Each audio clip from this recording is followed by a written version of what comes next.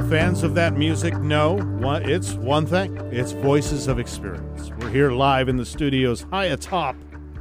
I guess this is Factoria, Paul. Smoky Factoria. I think so, yeah, right. Can you see you it? Can't even see Seattle anymore. Very smoky these days. But you are listening to Voices of Experience right here on Kixie 880 AM and KKNW AM 1150. This program also airs on Sundays over at Kixie at 11 a.m. And then, of course, wherever you get those podcasts that you know and love, this show is there. Just type in Voices of Experience. I'm Eric Krema, co-host. Normally, I do a spotlight on success. We're going to take a hiatus from that today. There's a lot of great information we want to get to that Paul has produced. So, Paul, let's talk about that. You're even introducing a new segment today. So this is going to be a fun show. Yeah, we're just trying to try new things. So we're going to continue on that path. And I don't know if the audience is having fun with it, but we are. We are.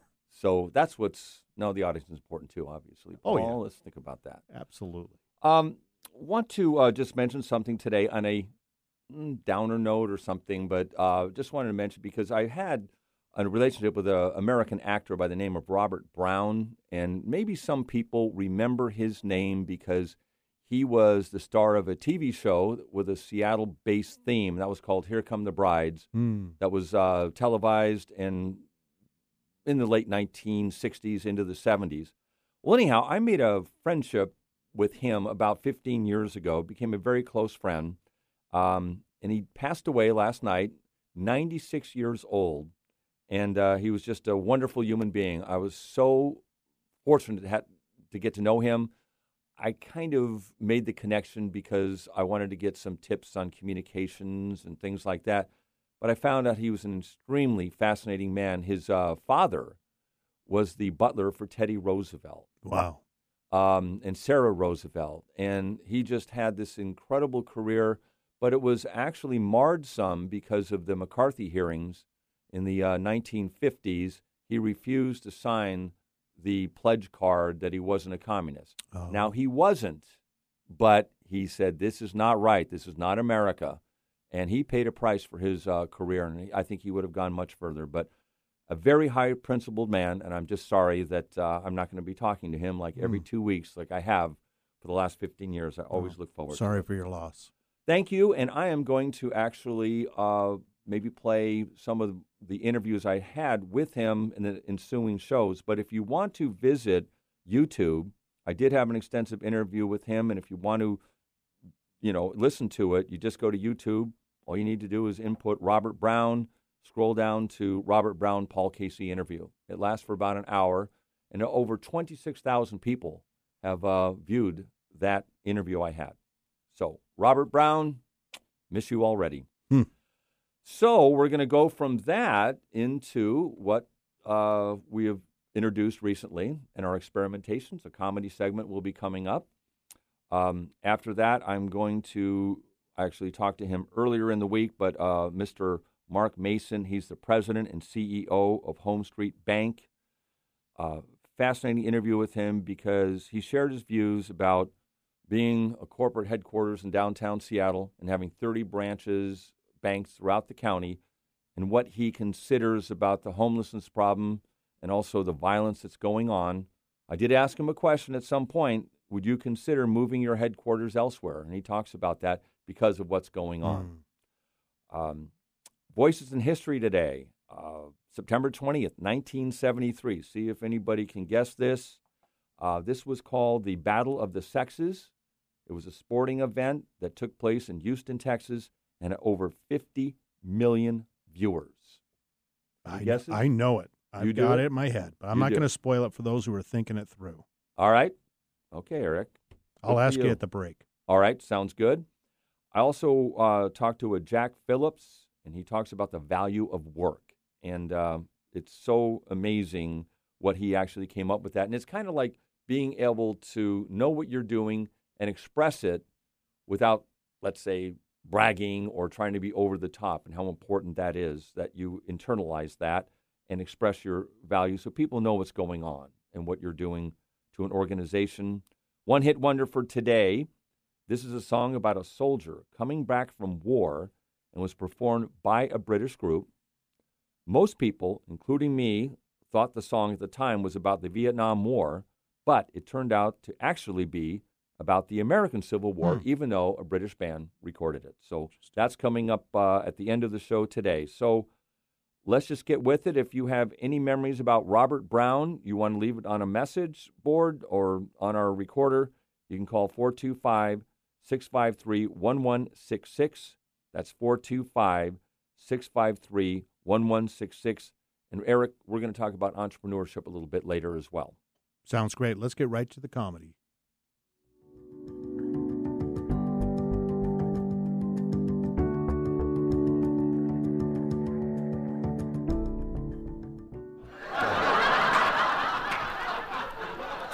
You know, they have in the Western movies, I saw one the other day again, they're called adult Westerns, you know. And this movie I saw was Gunfight at OK Corral. I went to a great big movie. I like to relax.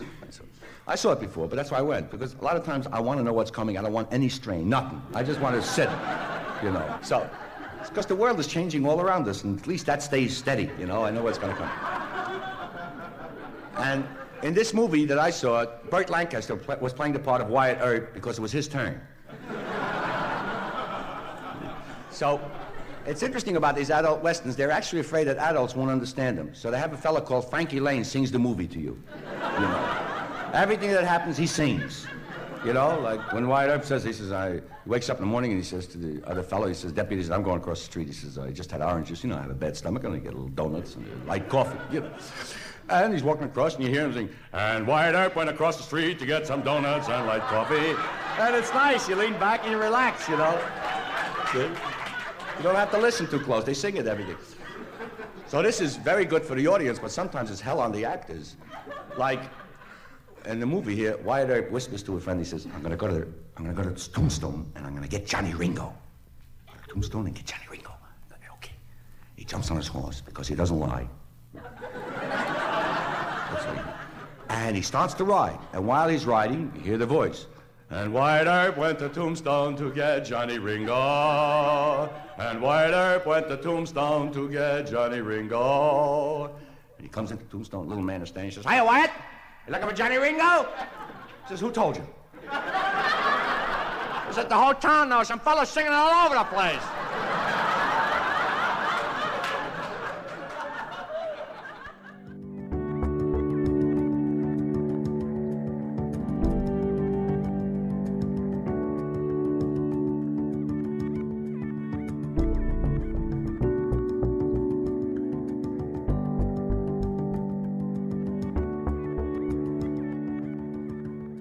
Mark Mason is the Director, Chairman, and Chief Executive Officer and President of Home Street Bank. He has held that position since January 2010. He is an advisory board member of Seattle University's Albers School of Business and Economics, and he holds a bachelor's degree in business administration from California State Polytechnic University.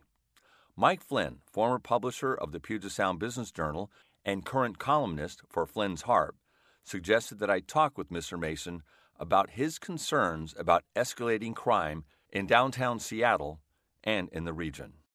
You're concerned about the escalating crime in King County and the fact that the King County Prosecutor's Office isn't prosecuting high-level crimes. Is that essentially correct?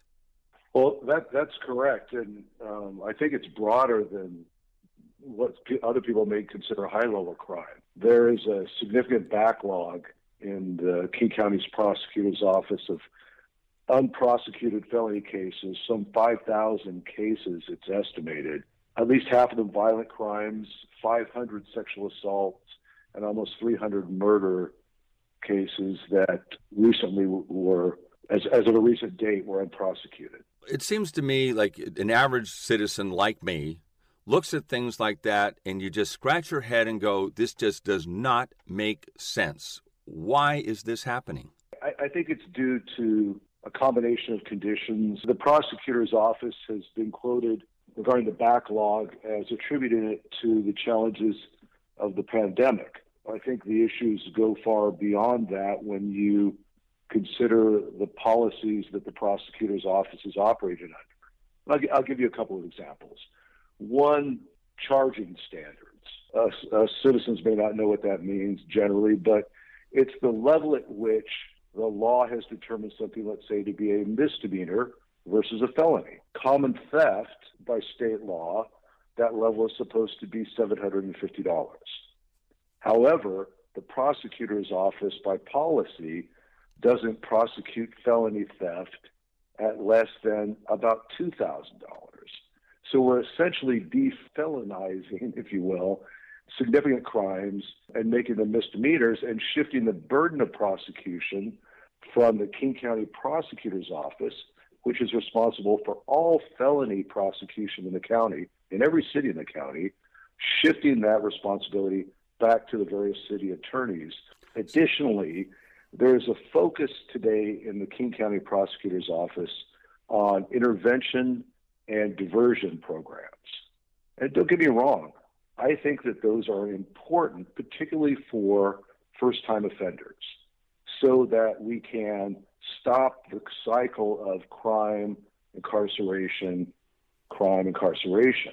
However, these diversion programs are being used to recycle criminals back out into society without any penalty and really without justice for the victims.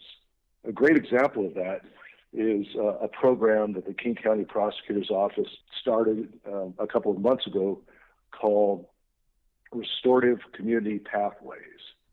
And it's a program where many, many felonies committed by minors are not prosecuted, but instead are referred to community agencies to work with these individuals on what they perceive to be the drivers of their criminal behavior, whether that's housing instability, education, drug dependence, and so on. And while that's clearly important for first-time offenders, particularly minors, there's no restriction on repeat offenders, and the list of crimes, felonies, that are available for this program are pretty scary, including bringing a gun to school and various types of assault. There's a combination of conditions. I was reading your essay on this, and what came to mind for me is that what was wrong with the programs that would say if you did something like this, you were charged with something, whatever that is, if you remain straight and narrow for 3-5 years or something like that, then we'll take it off your record.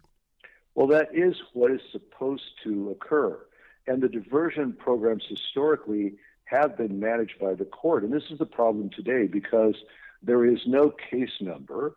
There's no court determination as to whether the diversion program is suitable for the individual, whether the individual attended it, completed it, etc. There's no oversight. I think that's really a major problem, not only this and in homelessness. It's so fragmented now. As you point out, third parties are doing this. Are what we doing, are we making a difference? Well, I don't think there's statistics yet on these programs as to whether they're effective or not. But exactly. It seems to me that they should not be rolled out comprehensively until you have that proof. Home Street Bank, your headquarters is in downtown Seattle, and I counted over, I think, 30 branch offices throughout King County. Is that about right? I think a little less than that, but we have a lot of offices here. Your properties, vandalism, has it been something that's been rising over the last couple of years? Vandalism clearly has risen. Of greater concern to us is the rise in armed bank robberies. It has been significant, and not just in King County, but in the West Coast in general. Imagine being a bank teller and having to live with the anxiety of potentially being robbed and then actually going through it. It's tough for our people. Yeah, I can imagine. And dangerous. Yeah, I can imagine. I actually was at a bank in West Seattle. This is like 10 years ago, and I walked in, and a guy came running out with a bag of money and a gun. Hell, I've never forgotten it. I mean, yes, it's terrible. Well, imagine being a branch manager who greets someone at the door, sizes them up as a potential armed robber, and has to choose which of her tellers or his tellers they take this person to, knowing it's a probable robbery. That's a terrible choice. I didn't even know that was a choice. I mean, that's incredible. Well, you don't really know that's their intention. Right. And we seek to serve all customers equally without bias. I see. And this is the situation you end up with, and you're committing that poor person to days, weeks, maybe longer of significant anxiety. This is a question, answer or not, but I'm going to ask it anyhow. Would you ever consider leaving downtown Seattle or some of your branches out in communities because of what you're facing every day? Paul, we have to. Today, we have a little over 300 people assigned to our corporate offices at 6th and Union downtown. Typically, only around 10% of those people are in the office any given day. We have had to grant significant amounts of pure remote working and hybrid working to compete in the environment. But my people have been away, first because of the pandemic and COVID risk. But today, their biggest concern is safety. Safety on the streets, safety in public transportation, and they're literally afraid of coming downtown. And they have a basis for that, let's be honest. If these conditions don't improve by the end of our lease, which is about 7 years from now, and the planning would have to be a couple years before that, we would have to seriously consider moving out of downtown, which would be a shame. This company is 100 years old. It has always been headquartered in downtown Seattle. Wow. Well, that's the reality we're facing, and that would lead me to the next question is, how do you think Mayor Harrell is doing? Well, I give Mayor Harrell an A. One, in part for what he has done to help with homelessness, help cleaning up the public areas, sidewalks and parks, so our citizens can use those areas without concern or anxiety. Two, at getting people moved into temporary housing and getting treatment that they need. Now, it's not perfect, right? And once you move encampments, they pop up someplace else. That's going to take a while. I give him an A on working on the homeless issue. However, on crime, he's having challenges. I mean, look what it took for him to get approval from the city council just to get some more money available in the budget for recruiting police officers. He has his hands full with the city council. Back to the King County Prosecutor's office, and that is that Dan Satterberg is not running for re-election. There are two candidates I see that are. One is Jim Farrell, and he's the Federal Way mayor. And then there's Elisa Mannion, and she is the chief of staff for Satterberg right now. Do you have a favorite candidate? Well, I think it's important that people take a hard look at each of these candidates' priorities.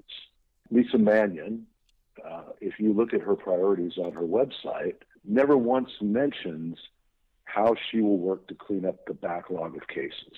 And that's troubling to me. Troubling because we have people who have committed crimes who haven't faced justice. Also critical for victims' rights. But her priorities don't address the backlog.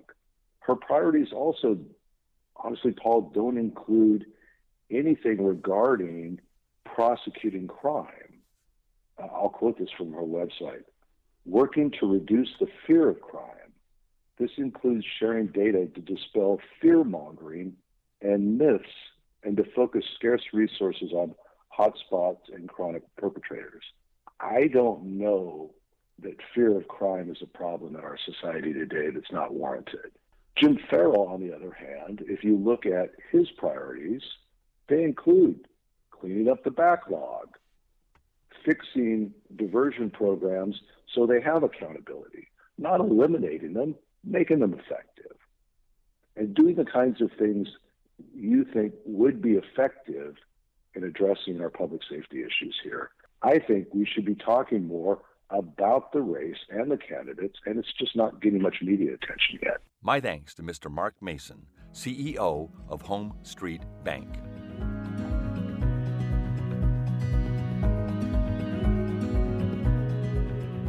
And welcome back to Voices of Experience right here on KIXI 880 and KKNW AM 1150. I'm Eric Rima in studio with your host, Paul Casey.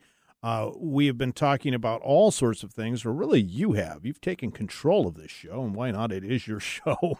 But great comedy segment. That was something new you've injected into the program. I think that was kind of fun.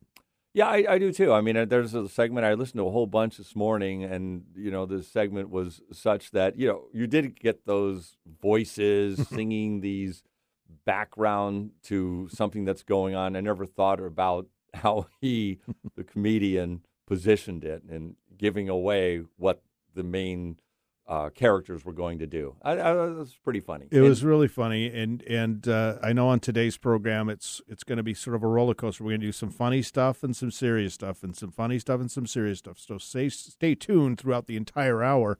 That interview that you had with Mr. Mark Mason, President and CEO of Home Street Bank, was certainly enlightening. We hear about it, the situation from all sides, and it's important to hear from major companies that are in the downtown core. See, Eric, you're right. That's exactly what I think has been lacking in the conversation. Maybe you hear, and I've interviewed the executive director of the Downtown Seattle Association, or you talk to city council members or mayoral candidates, whatever the case may be. Very important. But here's a guy who's been in this, heads a bank that's been in this city for over 100 years.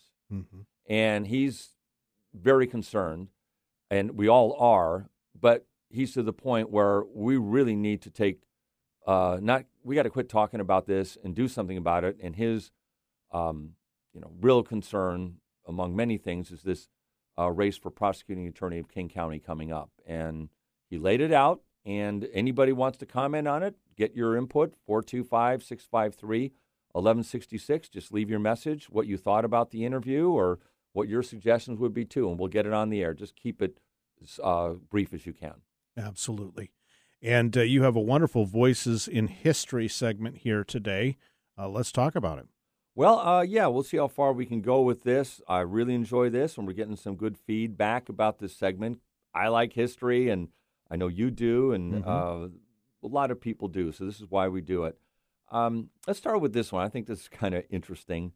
We go back to September of 1959. I believe this was September 19th. Just think, the height of the Cold War, Soviet Union, Nikita Khrushchev visited the United States to meet with then President Eisenhower. Prior to the meeting, he stopped off in Los Angeles on September 19th. Yeah, that's right. It was the 19th, to visit Hollywood. He was thrilled to meet Shirley MacLaine, Frank Sinatra, and a lot of Hollywood actors and actresses. Later in the day, he said he wanted to visit Disneyland. Because of security concerns, though, the U.S. government said, they feared the crowd, so it may pose a safety hazard. So, no, Mr. Premier, you can't visit Disneyland. Well, he exploded and went into a tantrum, just like a 5-year-old, saying, "You're not going to Disneyland today, son." But he did get a Mickey Mouse watch. I love it. No, I made that one up. I thought it was true. But, with him, it probably would have been. And then I had just one more comment about this. Gorbachev passed away a couple weeks ago. And why I bring this up is the fact that he was the premier of the Soviet Union, then Russia. When we thought that the big thaw was on and the world was much safer and we were coming together, the wall went down in Germany and all the good stuff. And I had forgotten this, but the relations between the United States and the Soviet Union, again, Russia technically at the time, were so good that Gorbachev appeared in a TV commercial for Pizza Hut. I don't remember that at all. I vaguely do. It was something I read about. I went, oh, yeah, I do remember it. Vaguely, but I do remember it. Well, what we need to do is go to the YouTube. I'm gonna YouTube this. All right. And watch it. Yeah, verify it if it's true. But no, I do remember it was it did happen. Also, on September 20th, 1973, Billie Jean King, then age 29, beat Bobby Riggs, age 55, in the Battle of the Sexes. Bobby Riggs, a self-proclaimed male chauvinist, boasted that women were inferior and couldn't handle the pressure of the game. Well, we found out otherwise, didn't we? The match was witnessed by over 30,000 spectators in the Houston Astrodome and over 50 million TV viewers. And Eric, you said that you watched that. I remember it. I don't remember the whole match. I was pretty young, but I remember a big deal being made of it. My parents making a point to watch it. And so I knew it was important if my mom and dad could find time to sit down on the couch and watch it. That's kind of my memory, pretty vague, but I knew it was important. And I know that they've gone on to do a movie of her life, correct? I believe there was a movie out recently. As a matter of fact, it was quite recent. I think it was fairly recent. Anyhow. Fairly recent, yeah. And so it makes me want to go back and watch that. I have seen it. It's a good film, and of course that's on there. Okay, talk about it. I'm sure it would be. That was pretty amazing. It really, again, one of those things that just captures the world for about 10 days, and then maybe 5 days afterwards before we move on. September 21st, 1938, without warning, the Great New England Hurricane slammed into Long Island and southern New England. More than 700 people died. It was devastating to coastal cities and towns and was the most destructive storm to strike New England area in the 20th century. I don't remember that, but my mother did. Wow. She lived on Long Island then. I remember she would talk about that. Oh, wow. She saw boats coming down the street, and it was pretty terrifying for them. And actually, it was more serious than I thought it really was when she told me the story. I said, a hurricane. But and the thing is, it came from nowhere. There was no reporting. There was no Doppler then. Sure. And some people did warn that this was going to happen. There was some famous, weather predictor at the time, and he was, you don't know what you're talking about. It's not going to hit, Long Island, New England, and hit exactly where he said it was. The other thing I read about this is that people didn't know about the eye of the storm then, hurricanes. So the first half of the hurricane came through, and then the sun came out, and things were calm. And a lot of people went out, back to their business, walking on the shore, and then the backside of it came in and killed a lot more people. And that was something that was only uncovered then. Wow. Well, we're definitely lucky to be living in this day and age where, like you say, for days it's coming. Now, they don't necessarily know exactly where it's going to hit, but pretty dang close. Yeah, I mean, when I hear people complain about the weathermen, sometimes I roll my eyes and go, you know what, 90% of the time they're right, or actually 98%. Yeah. We remember the times that they're not. Oh, it's going to be this snowstorm, and we don't get it. Okay, get over it. They're pretty accurate. Get over it. Yeah. And the final one would be on September 24th, 1968. The first episode of 60 Minutes airs and, of course, became a real staple in the media landscape. And I think we can have a conversation about this another time, but it was probably the most influential show for public affairs in history. There's nothing even close to second place on that. And respected. I mean, it's one of those things that, did you watch 60 Minutes last night? Did you see that? That kind of a thing. Right. I watch that all the time. I don't watch it anymore. Quite frankly, I fell off watching it. And fortunately, I had a good association, still do, with the Murrow College, and got to meet Don Hewitt, who was the producer of it. And he was quite a character and so far ahead of his time. And it was quite interesting to see him. So. Great items today. Love it. So where are we at? We're going to keep moving on. Well, we're going to talk about actually going into you had an interview quite a while back, with Uecker. Bob Uecker. Bob Uecker. Yes. And this has a bit of a twist. Why don't we play it, and then we'll come back and talk about it. I don't really know. I never really thought about anything else outside of playing baseball.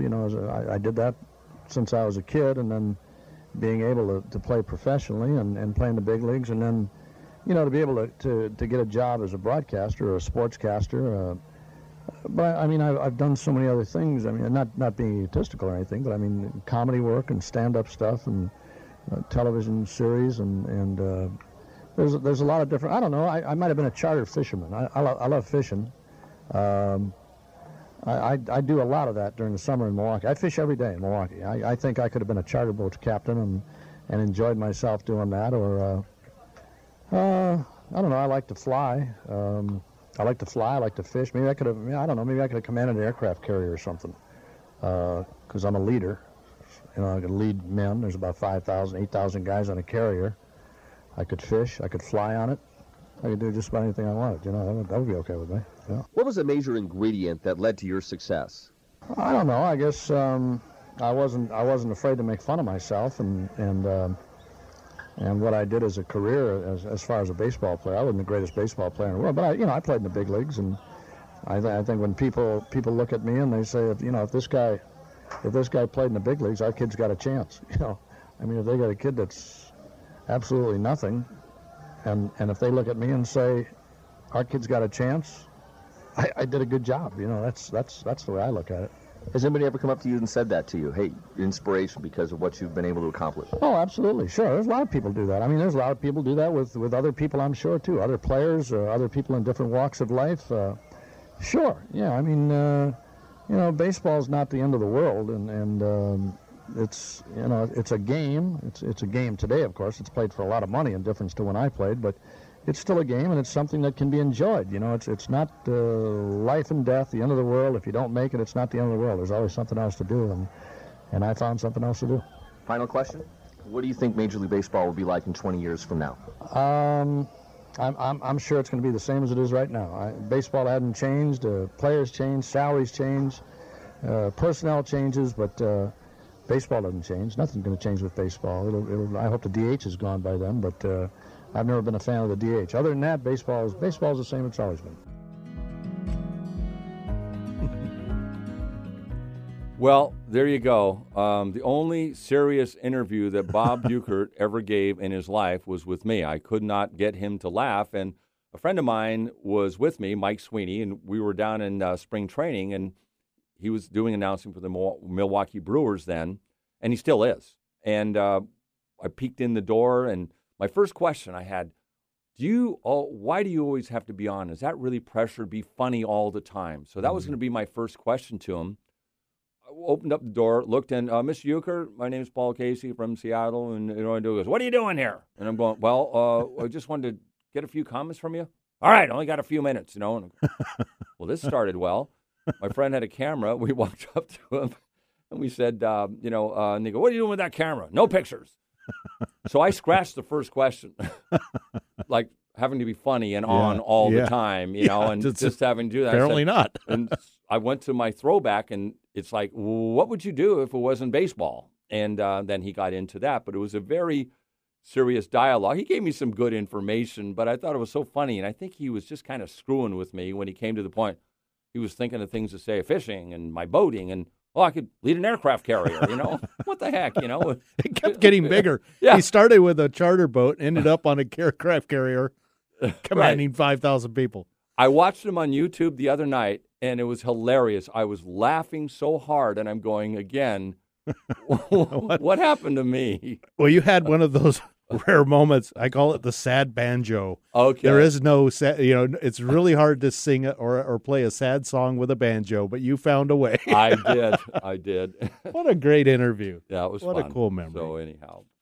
Well, we have a more serious one coming up, and that would be with Mr. Phillips. It's going to be an interesting interview, I think, about talking about what you can do to really prop yourself up in your organization. Dr. Jack J. Phillips, Ph.D., he's an award-winning thought leader in the field of talent development.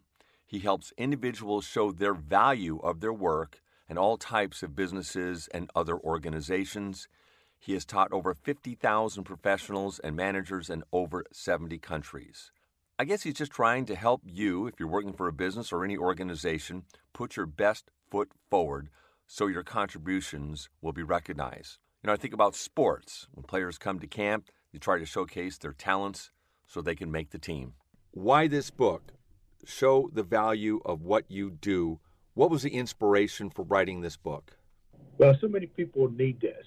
Our books that we've written to this point are very specialized, like measuring the ROI in marketing or project management ROI, something like that. And that gets us to an audience. When you put those together, that's a pretty broad audience, but it's still a small drop in the bucket here. So many people need it. We wanted a book that's easy to read, doesn't have ROI in the title, which often scares people. It has a lot of stories, so it's a thin book. It's 150 pages. 60% of stories from individuals who have used this process and showing what they did and how it helped them. And so it's trying to get it to a much broader audience. Roughly, what are you trying to get across in terms of showing your value?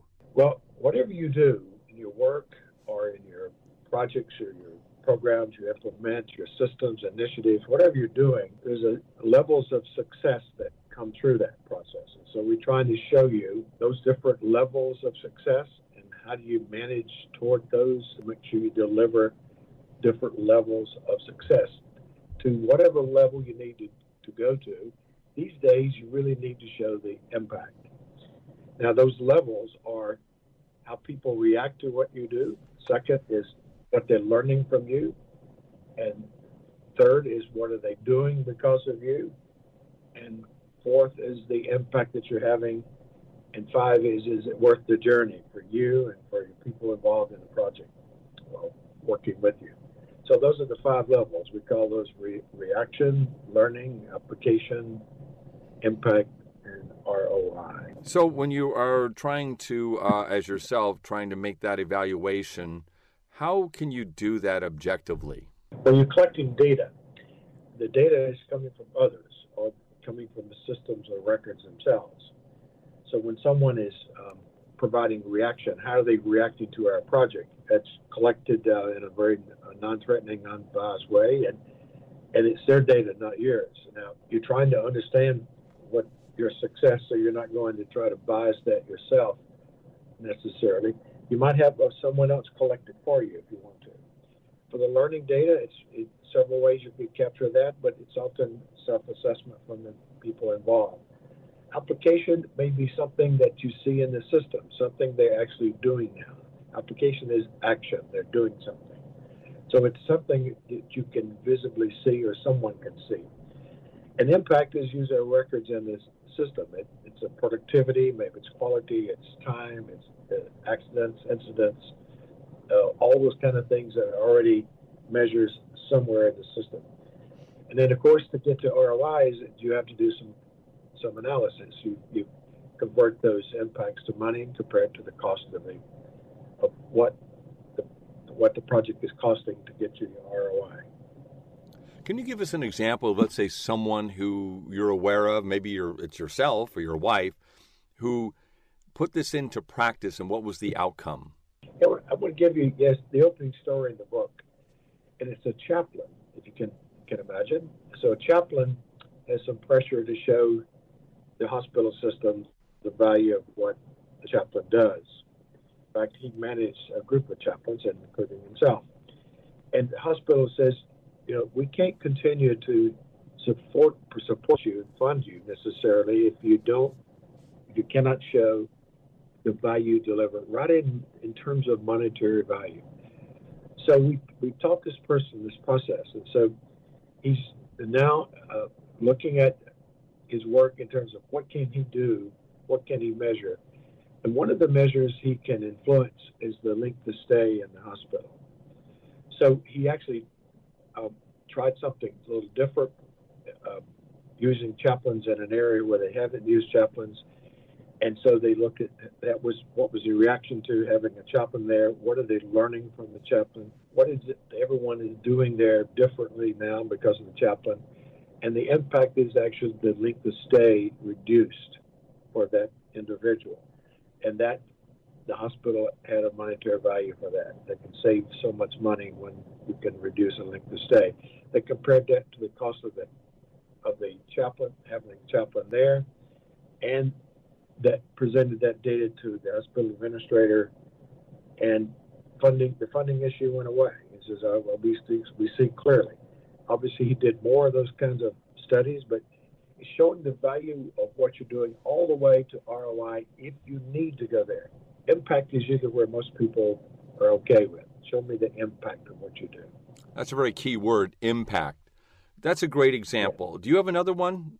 Certainly. So we have a person who was interested in continuing to work at home. During the pandemic, she was working at home, and the company was saying, I think it's time to come back to work. And she says, well, I think I'm getting more done here. I'd like to show you the success of having me work at home. So she did some analysis about, first, how she is reacting to this and satisfied with it. Obviously, it's very helpful to her. And how she's learned to work at home and stay connected, stay in collaboration with the team. And her productivity is going up. That's actually something they could see. But she says, my retention is still in place because I'm staying with you because you let me work at home. I may not stay with you if you force me to come back to work. She looked at the value of her productivity, looked at the cost of the turnover, and looked at whatever cost they had, which is very minimal, of having her work at home, and made the case, and they let her stay in a remote working environment because she did some analysis that takes it beyond just your perception. Having data makes a difference. Very interesting. I'm thinking about if you should just do this from time to time. She seemed to be in a situation, again, we want you back at the office. She demonstrated that she could actually get more accomplished at home, and perhaps that people who are working or whatever status they're at should always be thinking about this even before someone approaches them to ask them what the value of what you're bringing to the company, that you have that in your head, that you'll be ready to bring that information forward if you must. Yes, that's a key point there. You see, if you look at what's the value of an employee working, one is their attitude and perception of what they bring. That's our reaction. And another is the capability we bring. That's what we know. So that's our learning that's prepared us for the job.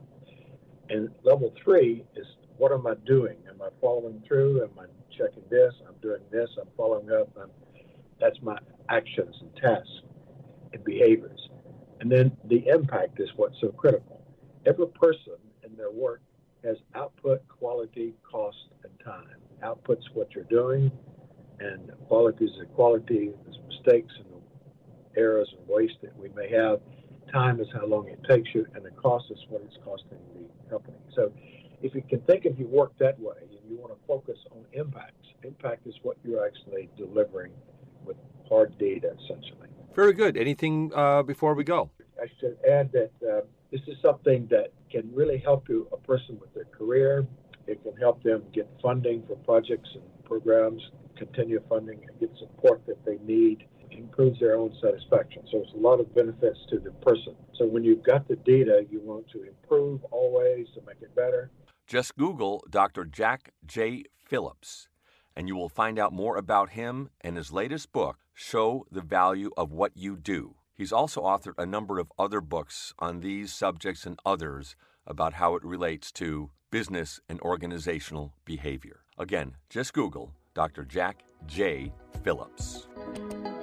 We are live and on the air, and here we go with this segment. I enjoyed listening to that because I believe wholeheartedly in it, Paul, where a lot of times you need to step back and think, okay, if you're an employee, or if you're in a business and you have vendors and things like that, you've got to constantly think about your value to them, what you bring to the table, and be proud of it, and tout what your skills are and why it's so important they have you on the team. But you also have a little bit of that humility where you need to realize that you're part of a team here, and your skills, your efforts are really fed into a larger goal, right? Of course, absolutely. And but I think also too, it does help you internalize that yourself, and that does a great deal of value to yourself if you go to work wherever it may be, or whether you're doing it at home or whether you're doing it in an office setting, to know the value of what you're bringing to the table. It makes you feel better about yourself. I would think, rather than just every day trudging to work, what am I doing here? And stopping at Starbucks, going, what am I doing in life? Wait a minute, you've been following me around. Yeah, as a matter of fact, I have some issues, Eric. We'll talk about that another time. Well, another person with issues, he's really struggling for money is Mark Cuban. Absolutely. And I feel like I need to send him some money, help him get through the next paycheck period. But you have an interesting take on something that he made a statement about this week, and it's actually, I think he got it from you. No doubt in my mind. He was probably coming through Seattle, and I'm going to talk to him about that. This is one time that I said something early on that I go, wow, someone else agrees, and it's someone like Mark Cuban, who I looked up, is worth $4-6 billion. Wow. Just a little bit more than I have in my bank account. But I said something early on when I was writing about my book on self-employment, Is Self-Employment for You? And I really concentrated on some of the myths that I felt going into business for myself were. Like, for example, going into business for yourself, you're a huge risk taker. That's to me a stereotype that really is not true. We look at some people I talk to and myself, the huge risk is working for someone else. They can come in and say, out of here. So that drives. And then if you keep your costs low, it's not that big of risk at all. But the one that you were mentioning is the eighth myth that I have, and that is follow your passion and the money will follow. And I felt over the years, and I wrote about it and said that, and I quote here, 80% of small businesses fail. One of the major reasons why the failure rate is so astonishingly high, is that too many people buy into the long-held myth, if you follow your passion, the money will follow.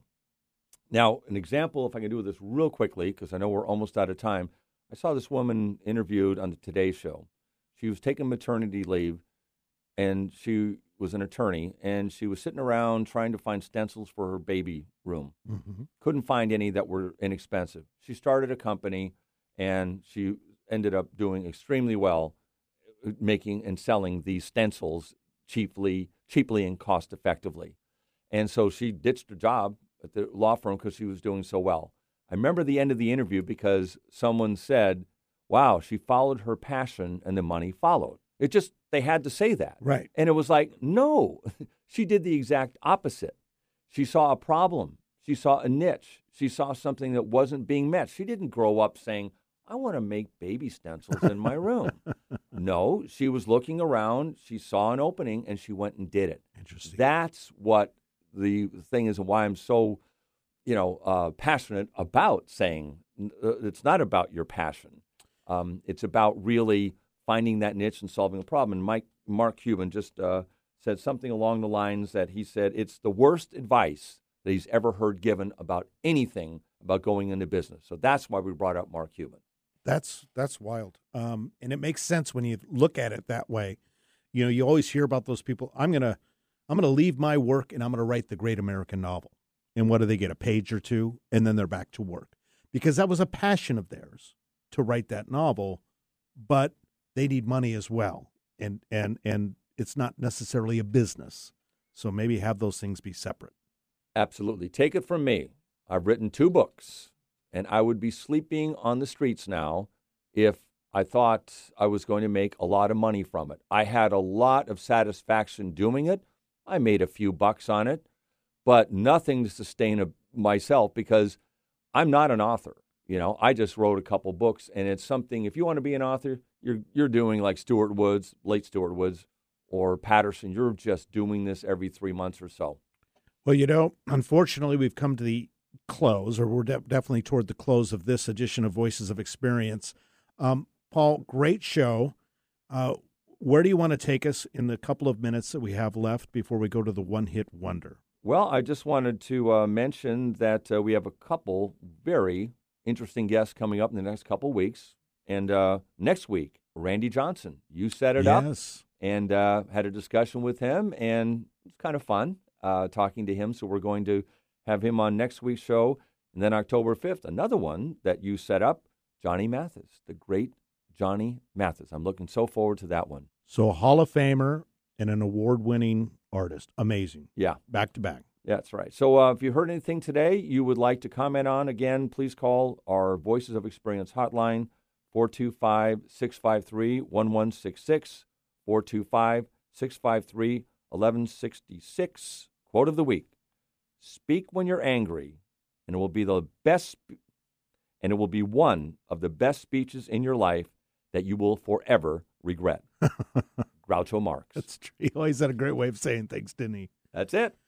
Well, we've got a one-hit wonder that's coming up. People love that segment, so get ready, turn up your radio, and get ready to listen to a great song right here on Voices of Experience. Again, heard on Kixie, 880 a.m. and KKNW AM 1150, Wednesdays at 3 o'clock, and then, of course, Sundays at 11 a.m. And don't forget, you can listen to the podcast where and when you want. Have a great week, everybody.